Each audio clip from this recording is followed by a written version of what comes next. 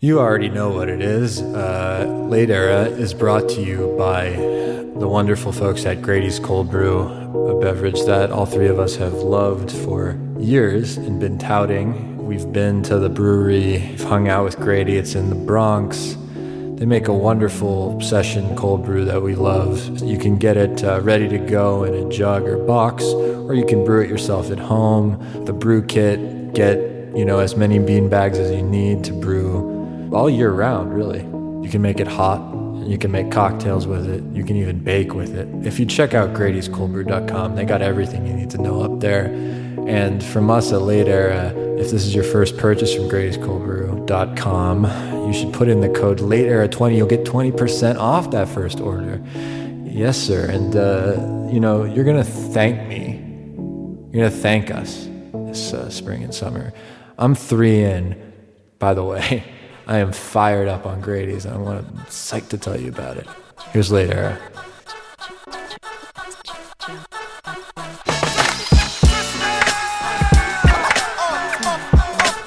Hey everybody, and welcome to Late Era, the podcast brought to you by Osiris Media, where we talk about the strange, poignant, funny, surprising late period records by classic musicians. We are rolling into the middle of season 2, and we are getting away from one of our comfort zones, which is the kind of boomer rock singer-songwriter icon, and instead are looking at one of the biggest pop stars of all time, Janet Jackson. We are looking at her 8th album called Demita Jo. It was released in March 2004. And it was unfortunately almost entirely eclipsed in the public consciousness by what happened a month before that, which was Janet Jackson's appearance as halftime performer at the Super Bowl that year in February 2004, and the now infamous moment when Justin Timberlake ripped off a panel of her dress.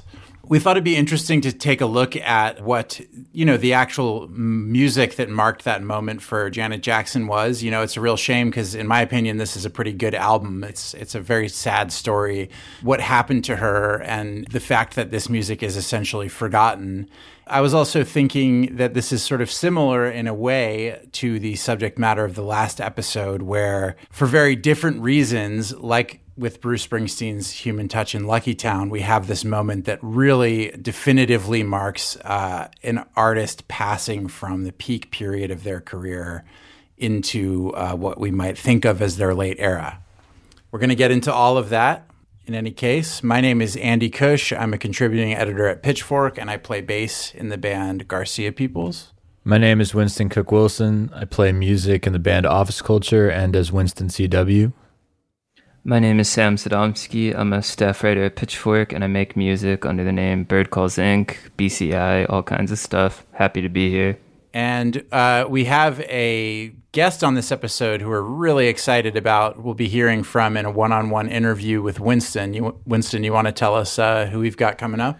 Yeah, I was really thrilled to be able to talk to one of my favorite kind of, I guess you'd say, experimental pop and R&B artists. It's hard to sum her up, but Dawn Richard, who started with the group Danity Kane in the 2000s, and then went on to as a Bad Boy Records signee. She worked with Diddy on the Dirty Money Last Train to Paris album, which is just a under-heralded classic, and then she's made in the past decade a ton of albums as Dawn, which are just really forward-thinking, uncompromising albums that borrow a lot from hip-hop, electronic music, and rock and avant-garde styles.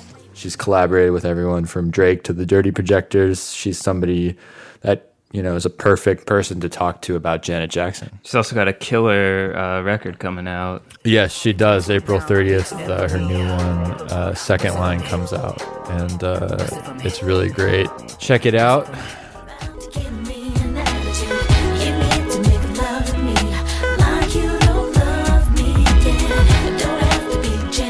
In terms of this record, I'm a huge Janet Jackson fan, and I've been wanting to do this one for a while. I think it is just like a cut below the albums before it. I feel like it's really tied to the tradition of her earlier albums. Her contemporary career started with Control, which was this like sort of, it was this very defiant statement about the way that her father and the industry had sort of tried to package and present her as an artist up until that point. And I feel like this, in a sort of quieter way, is just as defiant. Like she had time to sort of change the subject matter of the album after the Super Bowl controversy happened. Right. And I think there were even conversations about taking some of the more explicit material off the record. And the fact that she decided no, I think she said something like, I wouldn't be telling a truthful, giving a truthful picture of who I am if I took these songs off the record. I'm going to do it anyway. Like it's right in line with her history of confounding what the industry sort of expects her to do, following her own path, and just defiantly doing her own thing. It also impressed me in the context of her catalog, which I was sort of immersing myself in for the first time. I just never really spent a lot of time with most of her records. And something I really admired about her catalog was the way there is this continuity. Like she has a very specific way she structures her albums, Totally, and a very specific way she builds from one album to the next. And it really does show her commitment to that part of her art that it wouldn't have made sense for her to alter the format of this record or the content of it because of some controversy. And as a listener, I found that really rewarding to go back and hear, how they all play alongside each other, all their different records.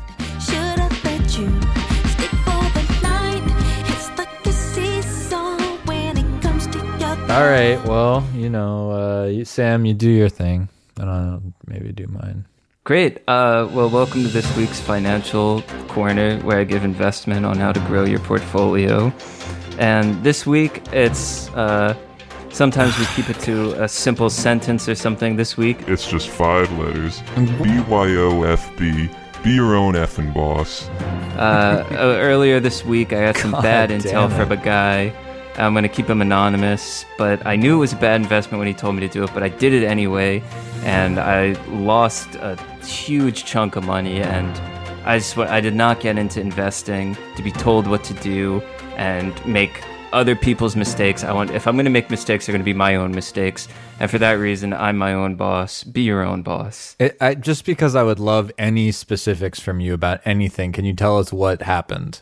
What was the situation exactly?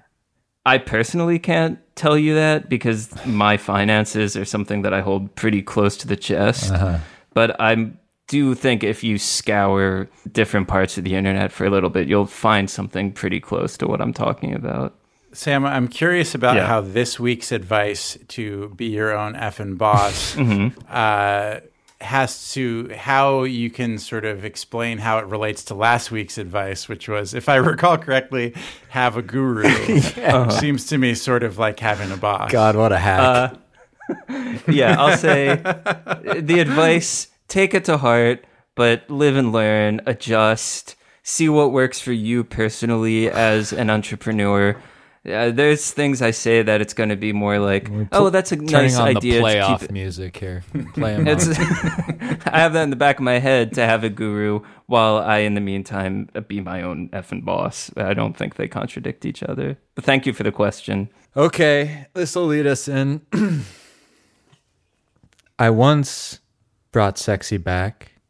Now people tend to think that I'm not as sexy as I used to be, and in fact, the sex that Kelsey Grammer. No, the sexualness that I embodied is no longer in fashion, I think, and I'm no longer in sync. Burt Reynolds. I'm no longer in sync with culture. Did I say I said Kelsey Grammer and you said no? No to both.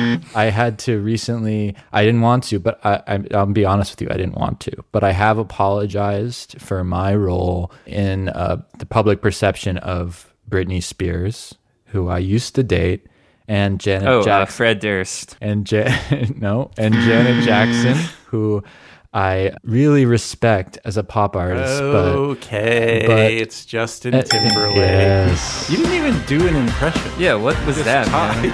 He's got like one of the most inimitable voices in pop music. How does it go? Do it. Do your Justin Timberlake impression. He's so soft. This is how he talks nowadays. He sounds exactly like me. He's like, I got something to say. Oh, that is actually... I'm sorry to Janet. That's really good. I'm a Justin Timberlake. You could have beatboxed. Low energy. That's why I think that we got it for the impressions. Maybe like just if we hyped you up a little or played like some intro music. Justin Timberlake gets us into the discussing this album as obviously the person who incited the incident on stage at the Super Bowl in 2004, which created the schism in Janet's career that led to a huge backlash and FCC fines, lots of complaints. I think one thing that at least I wasn't clear on until I started actually doing research on this record is there was essentially like a formal blacklisting of her music from MTV and VH1, which are owned by Viacom. MTV had produced the halftime show for CBS, and I believe Viacom has a stake in CBS that was airing the Super Bowl, and they own a bunch of radio stations. So like the sanctioning of Janet Jackson went beyond like, you know, people making fun of her on talk shows and stuff. Like it was actually like the levers of the industry were being pulled to sort of make sure that her career ended essentially.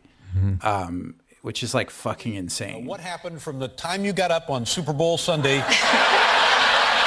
to the time the episode took place during the halftime show? I don't want to relive any of that. All right. I mean, you don't mind if I ask you some questions about it, though? The album was announced at the same time as this incident happened. It was supposed to be coordinated, by the way. And I think the incident, you know, just the perverse attention on it led the record to still do pretty well, but like much lower than her normal. It did go to number 2 on the charts, but the singles did really badly because they were not getting airplay. But that's going from, you know, having a number 1 album on for 6 weeks with the last one, and number 1 single for longer than that. So let's give a quick crash course in Janet's career leading, and then we'll kind of get into the album. So as you probably know, Janet Jackson is a member of the famous Jackson family of pop musicians. Michael is her older brother. She was the youngest of 10 children. Born in 1966. Her full name is Janet Demita Jo Jackson. That's where the title of this album comes from. When she was a kid in the heyday of the Jackson 5, she was not performing music. She wasn't necessarily thinking of herself as being a musician. But nonetheless, she ended up on the Jacksons variety show that they had, which took her at first into a career in TV.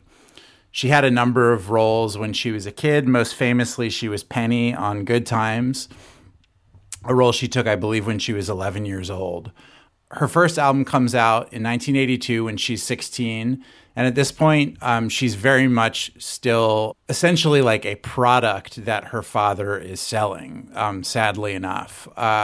Her father, Joe Jackson, is this famously domineering, kind of ice-cold guy who created the Jacksons as a pop phenomenon, but by all accounts was not a very good father to them at all.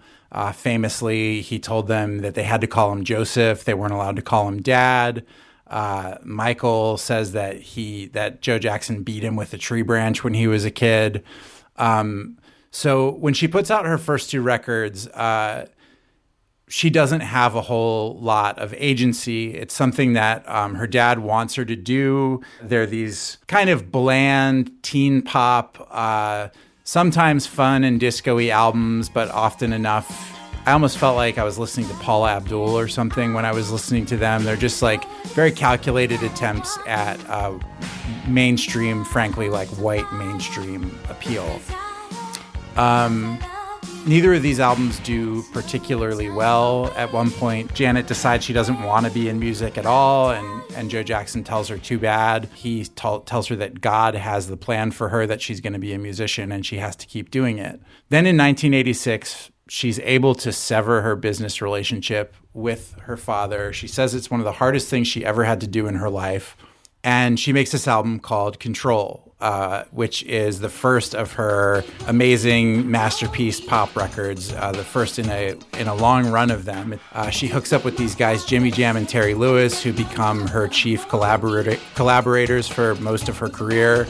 Jimmy Jam and Terry Lewis are members of The Time, the Morris Day band that's sort of like the Prince Associates, Prince opening act. With Janet, they really go on to define the sound of R&B and pop music, like in the late 80s and early 90s.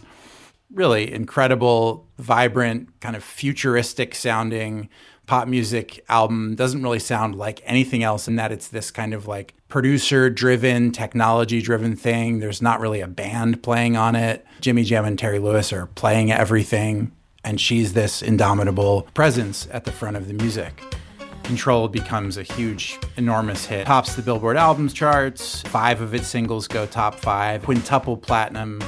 From there, she makes another amazing album, Rhythm Nation 1814, which is another moment of her kind of bucking the industry's expectations for her. There was pressure on her to make another album like Control. And Rhythm Nation is like Control in certain respects. The sonic palette is not altogether different, but it's like harsher, it's a little darker, it's almost like an industrial album at some points.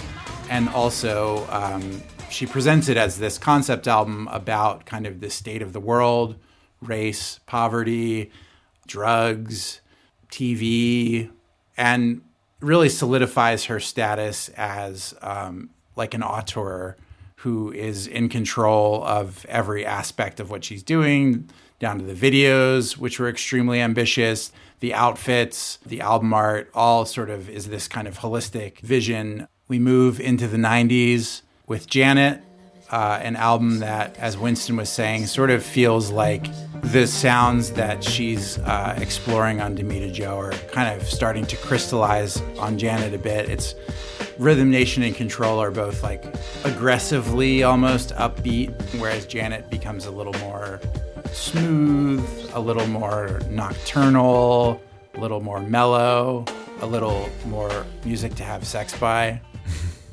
And she's just continuing this upward trajectory. It's another huge hit. Around the same time, she stars in Poetic Justice with Tupac. Her career is on this kind of like unstoppable upward arc. The Velvet Rope is her next album, maybe the most sonically diverse album in her catalog.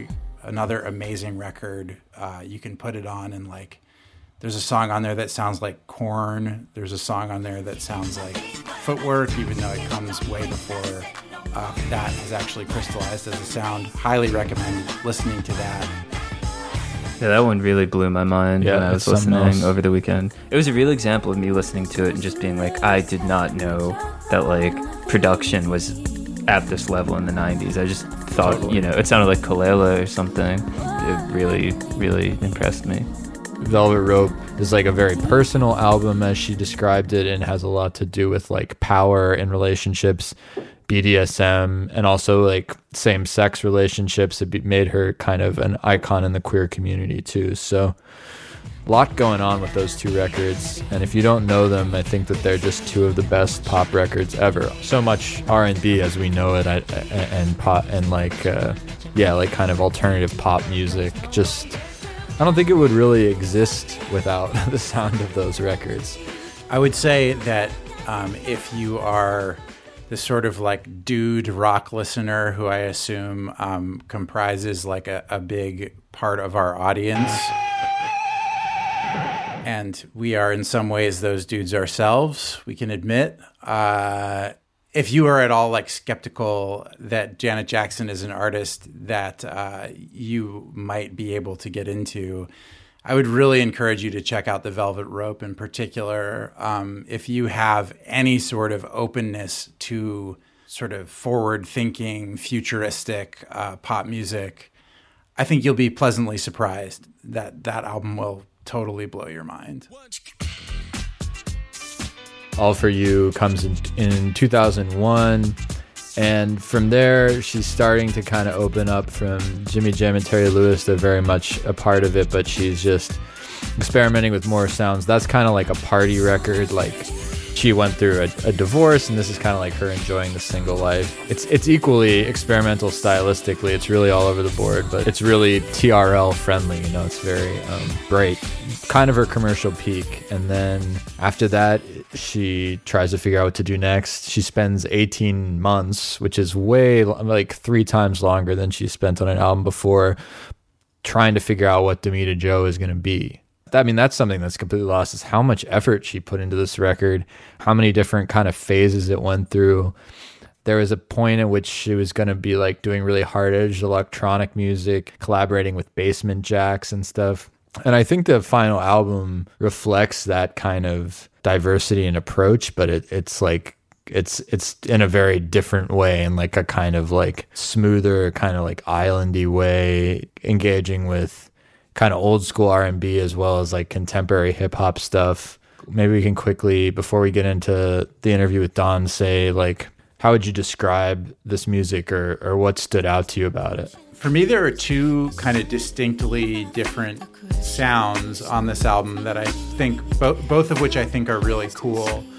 One is like, you know, there's a stretch of songs in the middle of the album that's somewhat nostalgic for this sound of like when disco is morphing into 80s R&B, the kind of like synthetic funk disco thing, but sort of merges that with Timbaland style, like mid-2000s kind of club-friendly R&B production. You know, you might get like the kind of tablas or like some exotic touch that Timbaland would add, but then the chord changes and the melodic moves feel like they're coming out of, you know, this like sort of 70s R&B tradition. Like there's certain moves that kind of sound like Michael Jackson songs, certain moves that kind of sound like almost Stevie Wonder chord changes. And like those 2 kind of approaches rubbing up against each other is really cool. And then towards the end of the record, there's another thing that it does, which is this like, there's the song Warmth, which is like probably the most openly sexual song on the record. And the sound of it is like almost meant to like simulate, and I guess also stimulate, like a sort of intimacy between her and the listener, where the music almost fades away to like nothing. It's like so minimal. It has this kind of ASMR quality that Winston is talking about. Musically, it's really kind of doing its own thing, where it's just like it's like a whisper. You know, it feels almost like Al Green or something like that, in a totally different kind of contemporary way, where it's just sort of fluttering by you on the wind almost. And that's a really cool sound as well. Well, we should say that Warmth and Moist are part of a duo. Warmth is supposed to be her giving oral sex to a man. Giving, and Moist is about receiving. Yes. Something I really liked about this album is that it's conceptually really unified, but it does move in like these sweet like movements through different genres. And like Andy said, there really is a throwback element to some of it, right down to a song title like R&B Junkie.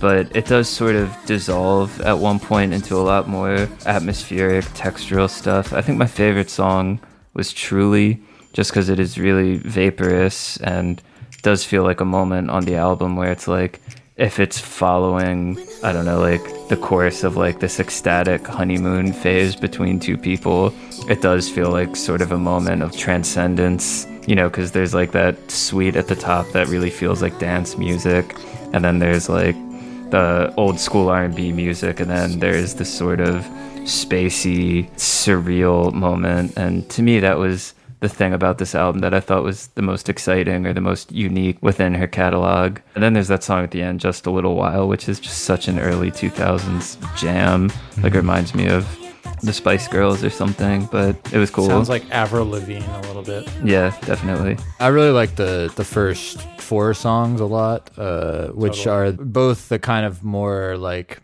aggressive sort of hip-hop dance music oriented songs, and they also are the main ones that play into the kind of overarching concept of the album, which is these sexual persona.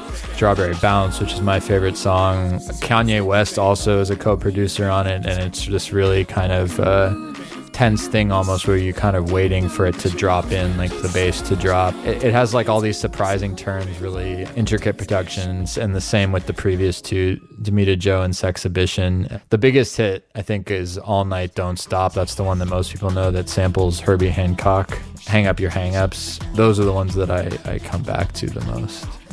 But yeah, then it definitely devolves into this almost ethereal atmosphere. Yeah, it reminds me of like I found this like episode of Alice Coltrane's 1980s like public access show where she's just like playing synth pads and sort of talking about spirituality over this ambient music she's making. And I was like, this stretches of this Janet Jackson album kind of reminded me of that. Yeah. Specifically those spoken passages. Sounds awesome. Let's get into hearing what Dawn thinks about the album. She's a fan of the album, and how Janet, who she met, is a big influence on her music. So thrilled to be talking today to a very special guest. Some of you may know her from the pop group Danity Kane on the Making the Band show on MTV, who have come out with a lot of great music over the years, or perhaps Dirty Money, the Last Train to Paris album with Diddy, which is a favorite of mine, but also a tremendous solo career beginning in the 2010s up until now that explores all sorts of daring territory stylistically, different electronic music styles. The Golden Heart, Black Heart Redemption trilogy, just amazing. I'm especially a big Black Heart fan. She's got a new album coming out April 30th that I've gotten a chance to listen to. It's really great. Second Line, an Electro Revival, which is taking a lot of hits from your New Orleans upbringing, full of inventive production, use of your versatile voice, and just like a real genre-bending ride, which is why I thought, what a perfect person to be talking about Janet Jackson with. So yes, the amazing Dawn Richard is with us today. Thank you so much for having me. That is a incredible. I don't even know how to come after that. That was amazing. But I appreciate you. I'm a huge Black Heart fan as well. Introducing this new project, I feel a lot like Second Line has a lot of influence from the Black era, especially with me choosing to be more sonically free. Right. And really pushing the idea of genres. And I could not have thought of a better way to be a part of this podcast, because you're speaking of someone who I feel like as an artist pushed every genre, especially with the producers she worked with like Jimmy Jam and Terry Lewis, and then later on with her entire career. So this is like such an honor to be able to not only be on this podcast, but also to speak to someone who I feel like has influenced a lot of Black female artists to dive in different realms in genres. Yeah. I feel like for people of a younger generation, or maybe people who don't really pay attention to Janet's music, just think of her as sort of a straightforward pop or R&B star. But really there's so many influences from electronic music, rock and things like that go into it. I don't really know, how to put her under an umbrella. Yeah. I always equated her to pop. First, I thought she was a pop darling from the very beginning, even when she was doing more soulful approaches. And the only reason why I say that is because you can't do a record like Black Cat and all of a sudden think that like she's limited. I mean, some of her earlier works, from Pleasure Principle to Black Cat, were a streamline between pop, rock, and as well as R&B. So I immediately, especially when you start adding the 8 count, which she established herself in a space where very few artists truly understand, especially as a dancer, because I danced first. To put your approach to the dance and the art of dance with your records is so, people don't realize how hard and difficult that is, because you have to translate that conversation to the stage and to the 8 count. And she did it in such a way that transcends R&B or pop, or she did it in every genre. And very few artists have bridged that gap where they can put an 8 count against multiple genres, right? I think we discredit that she, communicated on both levels. She was genreless, but also the conversation between choreography and music. She never said, okay, because I'm doing an 8 count, it's limited to R&B, or it's limited to pop, like a Britney Spears or a Madonna. She transcended that and say, I'm going to actually do choreography within a rock element, within a electronic element, within a soulful element. And I'm going to show you the idea that it can be all things. Michael did it as well. Yeah, absolutely. I was listening to All For You album, and there's actually that skit where you kind of hear her doing, like working through a routine and like learning the choreography, just thinking about her as a dancer.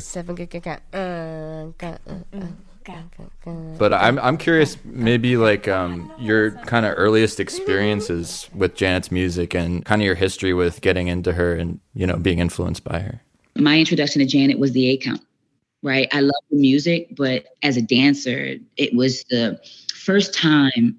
There's only 2 artists that affected me that way, women, 2 female artists, because of course, Michael and his choice of movement is just brilliant. But choreography, the understanding of it was Madonna and Janet. And as a Black woman, we didn't have a lot of women that looked like us that were presenting themselves in the pop realm. So Janet, I tended to gravitate to her as a dancer, even though I loved what Madonna was doing stage-wise. I mean, early Madonna, when you'd see her on stage and the choreography she was using, the dancer she was using was always powerful to me, especially for the queer community. But what Janet and her choreographer was able to do within the element of dance was so beautiful because it started to pay attention to the dancers. And I think Missy Elliott is another one that did that, but that was later. Janet was way before that. And I think to see an actual formation change, to see the input of technical structure within dance, modern, interpretive, jazz, those were being put in the movement of the records. Yeah. So All For You, Pleasure Principle, All Right. Oh my God, All Right with the Zoot Suits. Yeah. God, it was just mind-boggling to me because as a dancer, I already loved music, but just the idea of putting that choreo, how clean, it was just so clean. And if you look at her intricacy within the record, Jimmy Jam and Terry applied the hits and the structure and the production with that choreo. So every sound was paid attention to within that choreography. And for me, as a dancer, that was powerful. I love that she paid attention. Her dancers were just as powerful as her music. And she treated that relationship as such. That's how I fell into Janet, and I never left her after that because I just felt like no matter what genre she went to, like when Velvet Rope happened, that was just like, Velvet Rope was insane. But it didn't matter what album she put out, the dance was always important. The way she moved was always important. And if you check out her early work when she did SNL and she did Don't Stop, like out of control. And her play with sexuality in it, and how you never really realized how feminine she was and how like into her body and into like female empowerment she was, because you were just jamming so hard you didn't realize there was deeper messages being said. That's when I was like, I have to stay with her. So my introduction to her was dance. Right. I find it interesting, just to hear you talk about dance and just her presentation. People talk a lot about Michael Jackson as this revolutionary music video artist, but Janet was hugely revolutionary in that respect as well.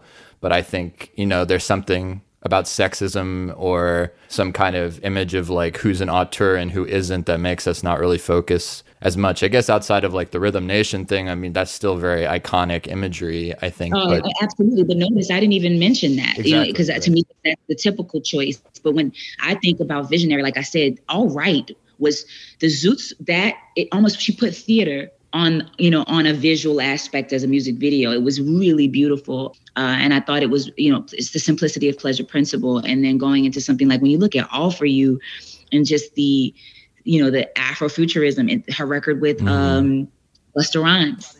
Yeah. I just think, it's hard, especially when your brother is this monolith, right? And sometimes they play a shot. They don't separate them, right? They just put him up there and she's kind of in the backdrop. We don't really give Janet as much of the respect that I think we should in the same way we give Michael. But the truth is, as an actress, as well as an artist, she has transcended every boundary, every idea of what a female artist was in that time and even now. And I will always say, even though she is a visionary, I always look to the dance aspect because I don't really think we truly understand the work. And very few artists can dance just as well as their dancers. So much so that the lines don't blur. Like it almost feels like you're just watching performance art. And very few artists can do that, to be so intricate, to be able to deliver musically, but also be just as powerful within the dance, especially in the way she's doing it. I swear to God, like it's not that kind of choreography, that intricacy within that, and then to visually do that on your, her music videos, but then to create it to stage, that is not easy. And what she has created, very few are able to, if any, can replicate that. Yeah. At all. Yeah. She thinks about her art so holistically. I feel like I thought it was interesting to read about her as an actress early on, just not really being sure she wanted to pursue music because she wasn't like a super technical singer. She kind of really is one of the people who's so revolutionary with layering their voices, not being like a soloist, being kind of like a force in a block of sound. Mm-hmm. And obviously that's been so influential on R&B, so much music now. I was thinking with Damita Jo of your records, and you employ like a lot of interludes and kind of create a seamless journey with your records too. And I was wondering what you thought about the record. I mean, there's all these different things going on. It was supposed to originally kind of be this hard-hitting dance record, but then it ended up having all these kind of like throwback R&B and like smooth islandy tunes and collaborations with Kanye, and then this more kind of ambient stuff, as well as super inventive records like Strawberry Bounce and electronic stuff like that. I think she knew at this point she could do more, right? And I think sometimes when you have the labels pushing you and everyone's telling you what you need to do sonically, it can be a lot. I couldn't even imagine what Janet was going through, because she really was alone in her world, right? There weren't any other Black pop girl. You had Aaliyah, Brandy, all these girls, but they were gravitated toward a more R&B approach. Mm-hmm. And though they were, like Aaliyah, again, Timberland and what they were doing were branching forth, they are all later than Janet. Janet was kind of by herself within this realm where she was pushing, and they were all non-Black women around her. So I think that was a very difficult, she could do so much, but she also was visually stuck because people wouldn't let her, I think really bridge to what she could possibly do. I think Damita Jo was really one of the few of her albums where she was just like, I'm going to show you the possibilities. Because when you have something like Sexhibition, which is, I love that record. If you listen, the cadence of that record, like that isn't like she was just going for it. But then you have Don't Stop, which again, like the way that was choreographed, the way that was built, that song was built for dance, so good. But then you have the Just a Little, is it called it's called Just a Little, which is a more rock. I mean, it's a rock record. Yeah. And then the Island, influence, and then the Kanye record, which is to me traditional, like you going for traditional rhythmic. I think this is proof. Damita Jo is proof that Janet had no label. Like she could present music sonically with whatever way she wanted to, whether people really got it or not. But I think Damita Jo was one of the albums that was more slept on because she pushed the gambit on being all over the place, but having a cohesive album. She was able to do all this versatility, but then have a through line. And when you mention vocal production, I think it's interesting because you're right. The layering is something that a lot of incredible vocal producers at the time. I mean, you see Sexhibition, Dallas Austin did that. Mm-hmm. When you talk about Dallas Austin and LaShawn Daniels, these really cool producers that were coming up in the time where they had Brandy, they had Aaliyah, they had Janet.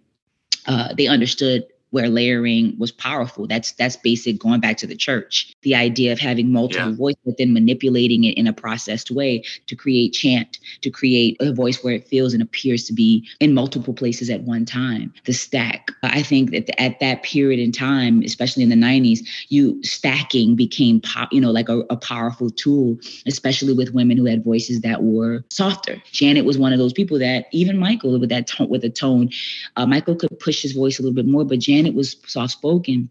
So he was trying to create something that felt larger than life with a voice that was thinner. And I think what they found was that Janet had a beautiful voice that was built to be in a process situation. And I think that's what created for something really beautiful. And you hear it in Damita Jo in the introductions of her records, Warmth, another record, One Damita Jo, that's really beautiful. And again, I love that, right? Because when you have artists coming up trying to figure out how to make something bigger than what it is, especially, right, when you are an R&B singer, and this is that you're not giving belting and yelling, because we always associate R&B music, right, with vocalists that are just, belting for the hills. But the truth is, it shouldn't be that, right? We should be able to have layers of what type of R&B artist can be. But originally, her coming with a softer voice, I feel like she had to go through pop because pop was accepting of that. But as a Black woman, that's very difficult because we don't give Black women or Black artists, period, an opportunity to stay in that space. So she never compromised the bottom and the soul of her voice by adding those stacks, adding those kind of counter melodies, but putting them against tracks that were pop, rock, electronic. They were this beautiful collision that created her sound. And I think that powerful combination is one that I hope to this day will be a study sheet, a blueprint for artists like me, because that's really what initially I'm doing now, is putting soul, the base of New Orleans, within my music, but also being able to stamp it in any genre and showing the possibilities of what you can do with your voice beyond just the traditional sense of what it's supposed to be, right? If you're in pop, it's supposed to be whispery and talky. Mm-hmm. If you're in R&B, you're supposed to be singing for the hills. If it's in rock, you're supposed to scream and have grunge and it's coming from your throat. If you're from electronic, it's only the top line and that's it. What happens when you blur those lines where each one can sit in its space? And I think Janet was one of the few that started that.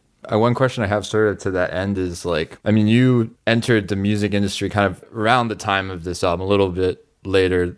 I mean, at that time, do you think that people gave, like before the Super Bowl thing, let's say, do you think people really gave Janet credit for kind of being the person who's overseeing this vision? Because I feel like Jimmy Jam and Terry Lewis, rightfully, I mean, they had this sound that's just so, but those the producers and the people that you're talking about, I think that it's taken time over the years for people to appreciate that someone who's borrowing from a lot of genres to make these incredible sprawling pop records, that it was her vision. Do you think that she had enough credit for being kind of an auteur of the musical vision itself? The idea that you borrowed is an interesting choice of words too, right? Because I don't think she borrowed it at all. I think she knew, again, maybe you know, at that point in her career, I think she knew what she wanted to do. She was doing it. Jimmy Jam, Dallas, to be able to use 17 different producers to say, I want to do a record with Kanye, I want to do a record with Dallas. That's her knowing,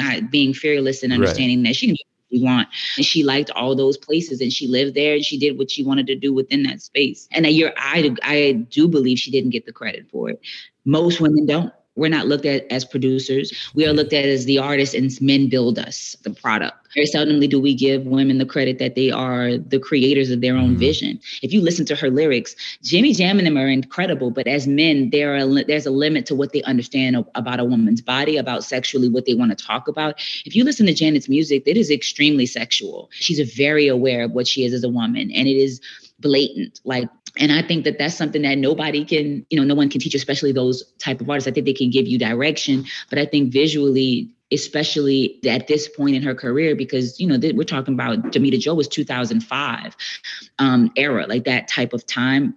So at that point, she's well established. Like the 90s, maybe when Jimmy Jam and them first came, definitely she probably had a little help trying to figure out as a musician where she wanted to go, because she was only an actress at that point. But at 2005, I think, she was posing topless. The cover itself for Damita Jo is her topless. I think knew exactly how she wanted to portray herself to be, to even use Damita Jo, which is her middle name, to be able to say, I'm going to show you a real element of who I am. I think Velvet Rope On, Janet was purposeful. Velvet Rope, Damita Jo, and even the album before that, and before 2005, I think once Rhythm Nation, Pleasure Principle surfaced, she was well on her way as to understanding how she wanted to dive in, I think. And because of that, I don't think she borrowed. I think she explored and found where she liked herself. And I think a lot of that had to do with, again, understanding that she had touched multiple elements. I really believe the art of the dance solidified her as to never being pigeonholed into one genre, because she was touring, going to, Asia. I don't know when she went, but you could tell within the futuristic elements of her style, like All For You and those type of visuals, definitely influenced by Asian culture. Like, she was having technical choices within her space, even the way she was dressing, that I think she knew she was going beyond genres and exploring to put that within her realm. Yeah, I mean, bringing up sexuality in relationship to this record is really important, right? Because it's so much about that, and these ideas of Damita Jo and Strawberry and these different personalities. And that's my favorite track. For sure. I love it. We danced when I was in the NBA because again, I hadn't gotten discovered yet. This was like the year, like it was before, and I was dancing in the NBA. Strawberry Bounce was one of that we learned that we had a hell of choreography to that. Love that record. Yeah, incredible. I mean, it's fascinating that this particular record, which had such a progressive view of female sexuality and sexuality in general as kind of different musical styles that she's moving through, interacting with like different sides of sexuality and these persona. I feel like Velvet Rope or something also is dealing with this, but I think people perceive that as like a darker thing, like BDSM, like there's a darker element to this. Mm-hmm. And what's interesting about this record to me is she says at one point, right, like it's just sex, right? Like this is normal, this is how I live life. Yeah, she always was that. And this is to me how much I loved her, right? Because if you notice visually, Janet has always been naked on her covers and on her, but if you notice her live, she is always layered clothing wise. There is multiple layers on her. She's like wearing pants and then a skirt and then a shift and then a long sleeve and then a jacket. Yeah. It's baggy and she very seldom, it's a beautiful mix that she does. She plays with your mind. And it's really interesting because she delivers herself sexually within branding. But then when you listen to the music, it's vocally produced in a way that you never really understand what she's saying. It's masked between all these things. So you hear the sex in the lyrics, but it's delivered in this innocence and this way that's so submissive. Mm-hmm. And so you package it and you love it, but the beat and the music and the choice of it is so beautiful that you almost forget it. Right. Then you see her perform it and she's in multiple layers of clothes hitting every intricate design of it. And so you forget you're singing about sex. You're just enjoying this ride.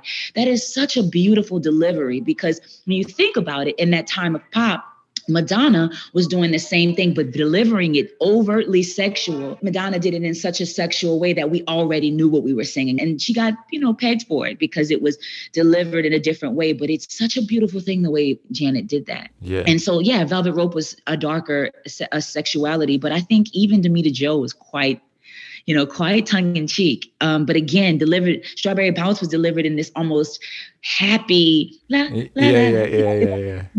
I think that is so much harder to do and so clever. And she does it often, even Don't Stop, severely sexual. Mm-hmm. But like, if you listen to like she never gives you enough to feel like it's inappropriate, because she really believes it's so natural. And you never feel like it's overtly sexual, even when the lyrics are sometimes out of pocket. It's like really good stuff. That happens on this record. Yeah. Yeah. You're like, she's going for it. That's very difficult to do. And she does it consistently, which makes me believe that is exactly who she is, which makes her a beautiful specimen for women in general, because we want to be able to have our sexuality be open and never be looked at as filthy, dirty. And if we choose to want to be filthy and dirty, that is on our choice alone. For someone who was so much, there's this kind of innocence, for lack of a better word, gentleness, matter-of-factness that you're saying is in contrast with an artist like Madonna or something. Just like the way that Super Bowl thing was talked about was like, she was so brazen, it was so aggressive, it was like a crime against culture. I just want to get your perspective, like when that happened, what went through your mind? Like, how did you react to that? And how do you think about it now, that incident? Because I mean, All For You was like one of her biggest commercial hits. That was only a few years before. She's coming off of that level of immensity, and this one incident completely changed her commercial. People were just being so vicious. They didn't promote that record. No, they didn't. Can I get really honest with you? Yes. The crazy part is they loved her brother and he grabbed his penis daily. Right. That was what he was known for doing. Yeah. And we love him for it. Right. Get into that truth. Get into that truth, right? So like, just let's start there. That Michael Jackson is known for grabbing his crotch constantly, like, and gyrating with it. Like, that's a thing. Yeah. And he is the king of pop for it. Someone that she didn't plan on doing, someone took her journey away and she was ostracized for it. And she wasn't even in control of that. Just give that parallel. Yeah. How do I feel about it? It wasn't shocking to me because Janet has been singing about sexuality for decades. What I think shocked people more was the nipple ring that she had on. That was incredible. I was looking at it like, can I buy that nipple ring? It's just the first thing I thought of. But for other people, they were shocked because we go back to the reality of the way she has been able to brand herself has been so brilliant that we forgot that the music she's been selling for before that has been all sexual. So is it a shock that she, first of all, has her nipples pierced? No, right? So that's my first thought. Second thought is, what's really interesting is she didn't control that. Someone else did. And we immediately put her on a cross for something she didn't even have any power of. Why? Because a white man who is way more popular to them, they'd rather give him the benefit of the doubt than the Black woman who is the sister of the most incredible pop star of all time. They are royalty. They are royalty as a family. We were willing to ostracize someone who has built a royalty within music and take the side of a young white kid because we love him more. That is the truth of, and I think that's a reality that Black artists, but Black women especially, go through daily. There are so many things wrong with that. The first one being, again, a man grabs his crotch and we love him for it. Right. It's her brother, which is even more mind-boggling to me, right? And then beyond that, we crucify a woman who didn't even plan that because we feel that it obviously has to be all on the Black woman. And then you're right, they didn't promote her, they didn't do anything. That in itself is so wild to me because I can't get past the fact that she is a Jackson, like the fact that she is so massive that they were able to stop her career the way they did. Yeah. That name being that massive, they couldn't. That's wild to me. I find so poignant, like that she did the interviews, she did the late night interviews, the performances. She was out there doing the things that artists do, and every interview she would be faced with these questions and just like jokes and from like Jay Leno or whoever it is. But this thing that we're talking about with the way she presents herself and the way she views it, she's so control. She's like, yeah, it's fascinating to me that people think this way. Like, yeah, releasing To Me to Joe after it as this incredibly sexual record. Right. And so she had to be defending that. And she was just like, well, this is what? She lost the opportunity to really promote an incredible album because of it, right? And she lost the opportunity for people to see her in all these different genres because this album was so multi-genre. We missed an opportunity to see a Black woman shine in multiple facets because of something that she didn't even create herself. And you can notice in her interviews and everything, she didn't really know how to attack it because to her, it didn't make any sense. Like it was just a titty, like it was just her breast. It wasn't, and then she didn't do it. So she kind of just got murdered for something that, like, a mistake, number one, but also two, something that is very natural to breastfeed or to do. Like it was such a natural thing through life that it just is mind-boggling that a rock star can be on a stage with no shirt on and gyrate, because again, the Super Bowl has had rock stars perform and they gyrate and sing and all of that, and that's all fine. But the fact that we saw an accident of a woman and her breast mistakenly being shown for 10 seconds, we don't know how to act. And even now, I was looking at when Beyonce decided to be a part of the Black Lives Matter and everything, and white people went into a flare because it was like, Beyonce shouldn't do that. And it was like they forgot she was Black because she's been so neutral in the way in which she delivers her music. The moment she had finally had a voice, because Beyonce had never been that vocal, she had done it within her own privacy. There was surprised that a Black woman would then follow Black culture. It's the same thing, right? We love Janet singing sex, but then the moment, it's an outrage when we realize it, but we love Madonna. And Madonna had a crucifix on the stage burning it. She had a bed on her stage and was literally having sex when she did Like a Virgin. The song is called Like a Virgin, but we had no problems with that. Yeah. So again, I always get shocked by it because I just can't get past how royal they are, like how beautifully they have contributed to the music industry, and how even with all that work, it'd be different if Janet was at the first part of her career, but she's Janet Jackson at this point.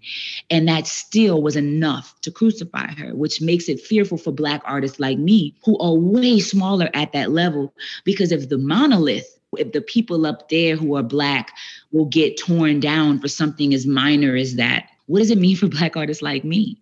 Because to me, she's way too established to be stopped in her career for something that she had no say in. But the truth is they did. They stopped her bank. They stopped her opportunity to move. And then she became known as the Super Bowl incident and nothing else for a while. What do you think people's perception of her is now? Like, has she ever sort of been able to dig herself out of what happened in the view of the public? Like, I mean, obviously that's totally subjective. There are many different views of this. She's Yoda. To me, she will always be like she will always be a pioneer. Like she will be the greatest in what she's done. But the truth is, I'm going to be real with you.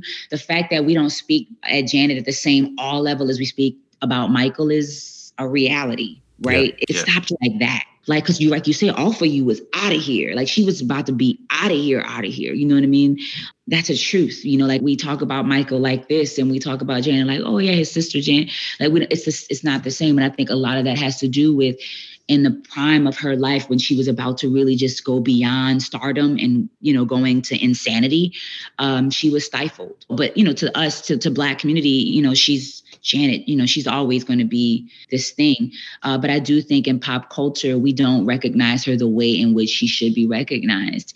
Not just as an artist, but as a producer, as a visual artist. We don't talk about her, and we can lie and say we do, but we don't. We don't give her that same almost otherworldly awe that we speak of with the greats like Elvis and Michael, and we don't give her that same respect. We don't.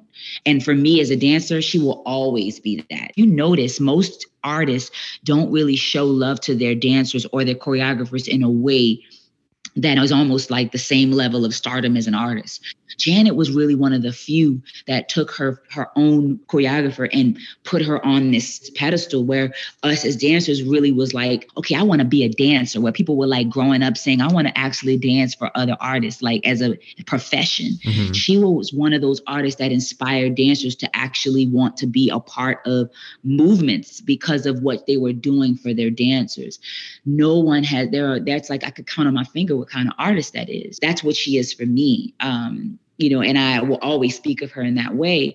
And I do think that incident stifled her and kind of clouded the reality of what she really contributed to pop music and also multiple genres as it relates to visual and as a dancer. I just wanted to ask, have you ever had an opportunity to meet or Janet or talk to her? Or can you tell me about that? Yeah, so Johnny Wright was our manager.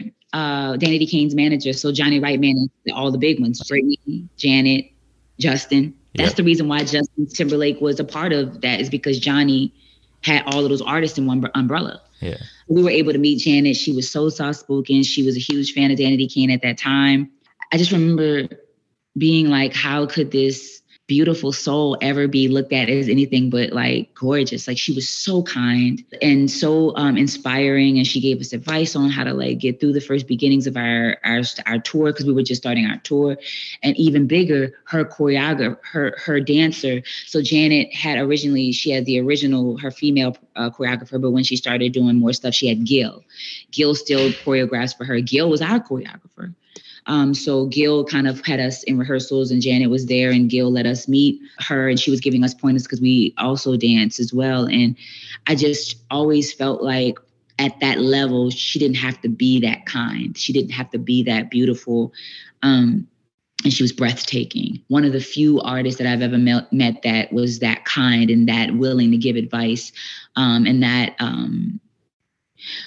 willing to loan her team out to others. Like Gil and them at that point were so huge. Like Gil, they're like dope, like that at that level. So to be able to get the moves and understand the 8 count within the tutelage of her own dancers was something that as a kid, I couldn't believe I was getting that on my body. Like I was being able to learn, and the way we moved, like the record Sucker for Love, if you ever see us toward the middle of our careers when we were we were on the Back to Basics tour with Christina Aguilera, we had that choreography on us and you could tell the difference. You could tell it. And for her to give that to us, give Gil to us, to be able to like, man, I'll never forget the way she sound, the gem she dropped, and also the level of her giving her team to us to wear that choreography, because there's nothing like it, was powerful for me. Wow. Yeah. Well, no, it's the truth. It's the truth. Yeah. Well, your fountain of knowledge and thoughts about her and the extent to which she's clearly made an impression on you is really a beautiful thing. And, obviously makes sense with your body of work, but, it's really meaningful to get your perspective on this. Thanks for having me. Yeah. Is there anything else do you want to plug? Or obviously the record, April 30th, it's amazing. Yeah. But also too, like, I think it's important. Like, I really appreciate you thinking of me and seeing the element of what it means right now for Black women to be super supportive of each other and to come out and talk about these things, because you're speaking about women who are, I would not be here had her journey not happened, right? Mm-hmm. There are just levels of like how hard and how difficult it is to push the envelope when you look the way you look. No one ever tells you that your color is going to dictate the way people see you and put you in boxes as you progress through. I always look at the reality of how big that name was and how that name did not save her. When people are non-Black, their name saved them every day. So much so that we have a president that his name alone was able to facilitate him to be the president of the United States, and all his mistakes and all his nastiness. That is a real thing where someone can climb up a ladder and be just as vicious and horrible, and we choose them as president. But someone who has built a legacy can lose it all, because of the color of their skin. I think what Janet went through is a reality that no matter how big the name, if you look the way you look, you can have a different trajectory. And so I always want to applaud moments like this when we're able to show love to artists who have broke barriers, built like broken ceilings, and is able to give us an opportunity to move an inch more, because we can't mess up. I don't think people really realize that as Black artists or just people of color, whether you're gay, queer, or whatever is not the norm, you don't have the ability to be loose in anything. You can't even have someone else make a mistake on you, because then your journey changes. And I think it is imperative to understand the amount of work that we have to put in our art to make sure that every move we make keeps us in our space, because in any moment, it can be lost just because we are not like everyone else.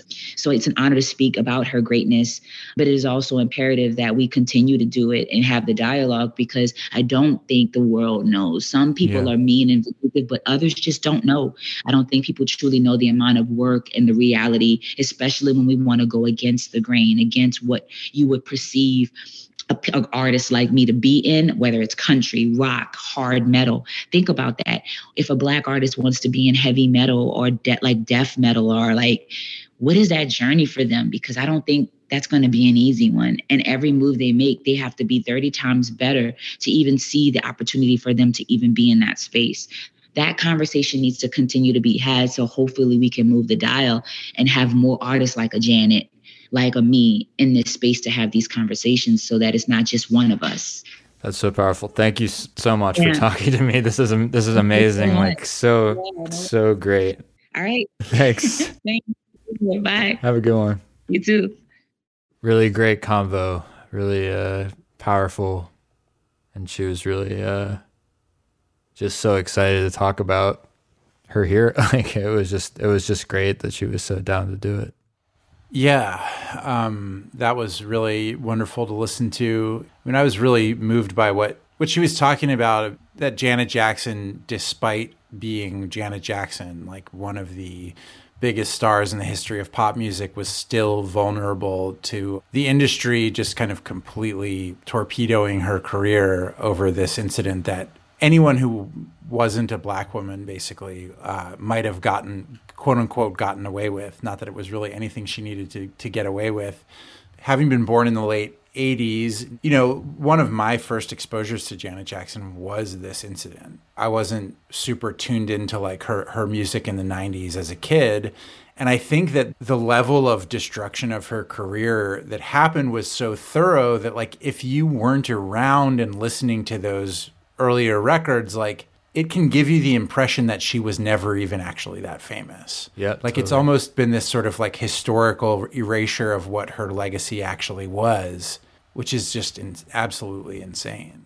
Yeah, it circles back to a question that I feel like we ask every now and then on this podcast, which is who gets to have a late era, you know, because Dawn brought that point up that is so true, where it's like, what message does that send if this one move can really like stop your career in its tracks like 3 decades into it, you know? Like at the time, I think she was just in her late 30s, but they basically treated her like she was done. Like, that's it. Like, Yeah. You had your moment, you ruined it, you know, when really it's sort of like, well, it's almost like they were like looking for a reason. And when I say they, I mean just like the industry itself and white audiences and label heads and stuff.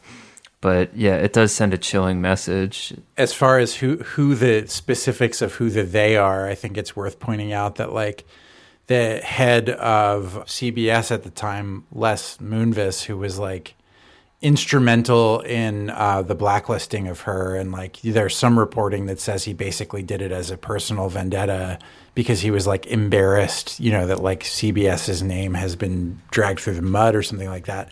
You know, like he's no longer in that job because he was a serial sexual harasser of his employees.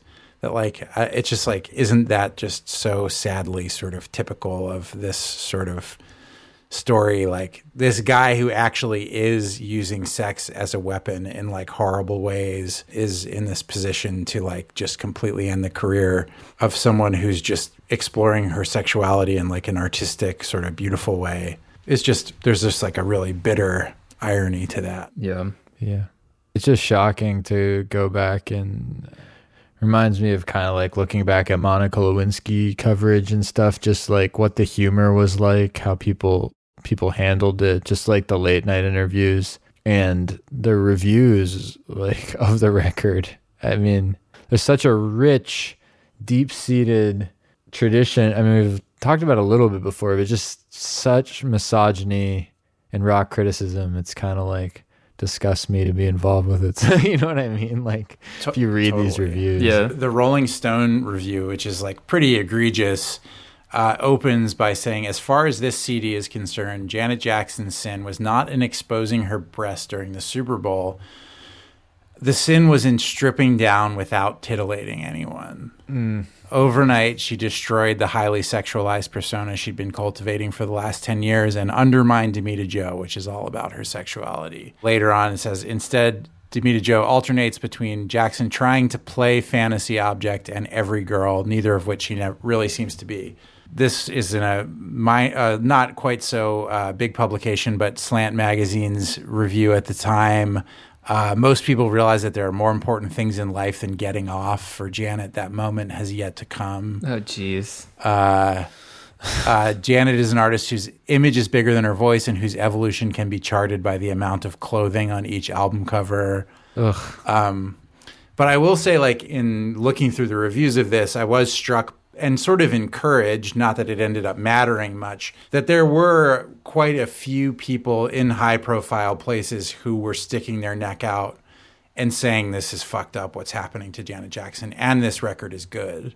Most notably, Khalifa Santa wrote about it in the New York Times. Yeah. In a positive way, and I think the sort of takeaway line from his write-up of it is, the album is even sleeker and sexier than its predecessor, All For You, and in saner times that would be enough to ensure its success, but this is a profoundly insane time for Miss Jackson. Mm-hmm. You know, this is kind of a tangent, but one thing I was thinking about reading those lyrics, and I feel like I can talk about this as a critic who's probably guilty of it myself, like I've probably written a few clunkers, but if you look through these reviews, the amount of lyrics quoted, it just makes me wonder, like, what what are critics, especially like the white men who are assigned to review this album, so many of them, I'm like, what do you expect from a Janet Jackson album? Like, they're like quoting like phrases at a time, like they expected it to be like, oh, like, are they sitting with the album in the lyric book? Like, yeah. There was one review that was like, the songs are filled with plays on the words coming, and it's like, well, it's like an R&B album about a young relationship that's having sex a lot. Like, I don't know. There's just this unwillingness to seek out the craft of it, or just this obsession with like, well, I don't like this. She is like being vilified. Like, let's find something objective that will speak for itself, and then just filling their reviews with all these quotes. I don't know. It bugged me. Yeah, I mean, it's like this sort of like, you're clearly unwilling to sort of accept the entire premise of like what this music is and what it's trying to do. So like at that point, like what are you getting out of trying to critically engage with it? Quickly, I mean, we're talking a lot about how it sort of ruined her career. When we say that, it's just like none of the records after it got anywhere near that level of success. And I find the next record kind of a poignant thing. It's called 20 Years Old, or 20YO. That means it's 2006, so it's 20 years since the Control album. So it becomes this kind of way of, it's like looking back on 80s music and like the music that influenced her. So it's like super nostalgic, and also is pegged to this moment when she was radical and respected, that set the tone for her career. Jermaine Dupri, who was her boyfriend, produced a lot of stuff on it. It's kind of a lot more by the numbers than the previous albums. Then Discipline came out in 2008, and that was kind of like harder hitting dance music stuff, but notably she did not like write anything on it. Jimmy Jam and Terry Lewis were not involved, so it really felt like confused place, and it was heavily produced by Jermaine Dupri. And then she didn't release anything for quite a while, and she had some contract problems. She didn't release anything to Unbreakable in 2015, which I actually think is a really good album, but it's definitely a self-conscious like return to form. Jimmy Jam and Terry Lewis are involved. It's very like idiomatic kind of pop and R&B for her. That hardly charted at all. One thing I'll say as a sort of encouraging note is that I think in the last few years there has been a sort of like public kind of social media driven campaign to kind of have Janet Jackson be like re-recognized as really one of the giants of pop music history. And it does seem like there's a certain amount of groundwork that's happening that like maybe she could put another album out and the cultural moment would now be like right for her to come back, I think. Yeah. Justin Timberlake's sort of public apology about the Britney thing. It seems like there's kind of movement in the cultural consciousness in the right direction. Look, I'm telling you again, this program is brought to you by Grady's Cold Brew, the official sponsor of Late Era. And if you go to Grady'sColdBrew.com, you can check out what they're all about. But let me tell you, it's just this beautiful chicory New Orleans style cold brew. Comes in various flavors. You can get it ready to go in a jug or a bag or a box, or you can just brew it yourself at home. I do that. It's amazing, and it gets me through these podcasts. You really gotta taste it to believe it. If you go to Grady'sColdBrew.com and you enter the code LATEERA20 with your first purchase from the site, you can get 20% off on us, okay? You know what we like to say here? We like to say, thank you, Grady. Praise Grady. We love you, sir. We love your product. This brings us to the final segment of the show, Fantasy or Delusion. By now, if you're a long-term listener, you know we have a two-way metric for grading each album that we talk about. If it's a fantasy, it's an album that we like. And if it's a delusion, it's an album we dislike. The grading system is sort of our tongue-in-cheek reference to Billy Joel's classical album, Fantasies and Delusions. I guess I can go first. I mean, it's definitely a fantasy.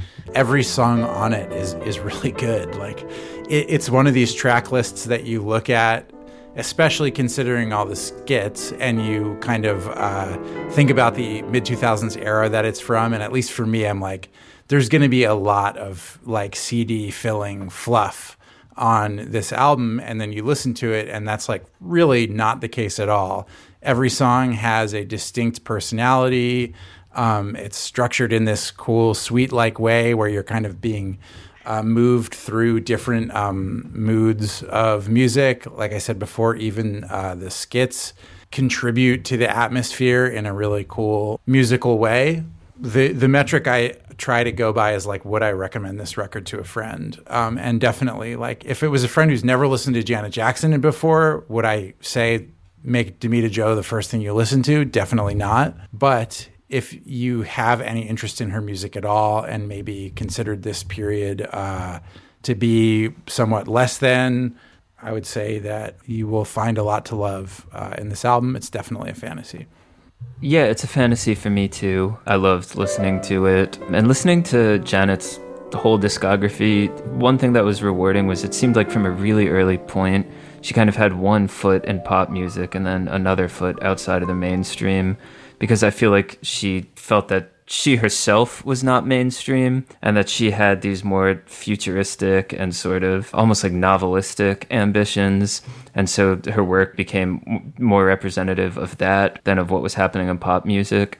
And just for like comparison's sake, I feel like I never really had a moment with the Michael Jackson discography. Because by the time I came to it, most of the albums to me sort of just felt like vehicles for these huge singles and then maybe like 5 more songs that I probably will never listen to again. And Janet's albums to me are kind of the opposite, where it's like a lot of them have songs I know on them, but then the deeper you get into it, the more you're fascinated by what else she was doing at the time and all these weird tangents her records go in and the points they make.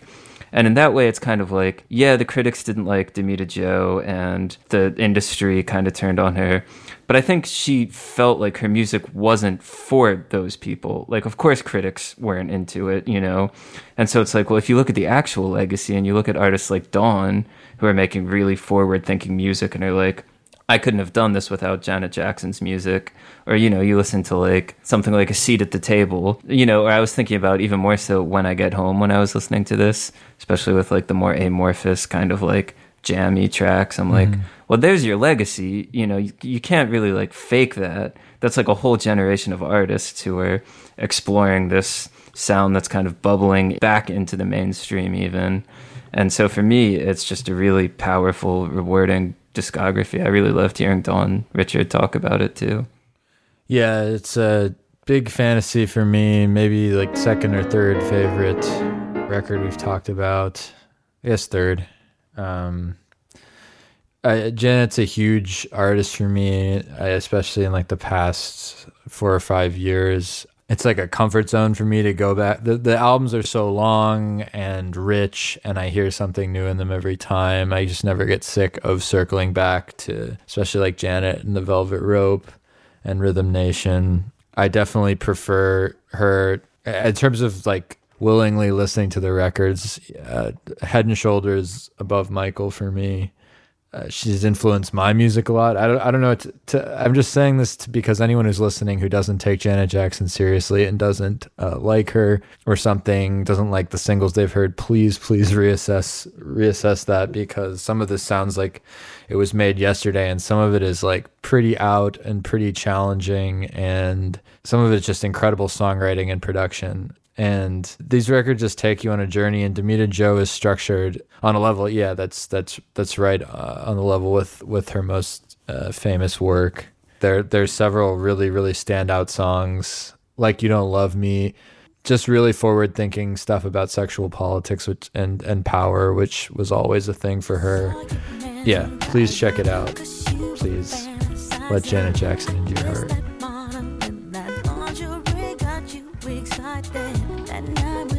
I want to thank Dawn Richard again. That was just so thrilling that she agreed to do it. I felt like we were going out on a limb, and I'm just so psyched about it. Please check out her music too if you haven't.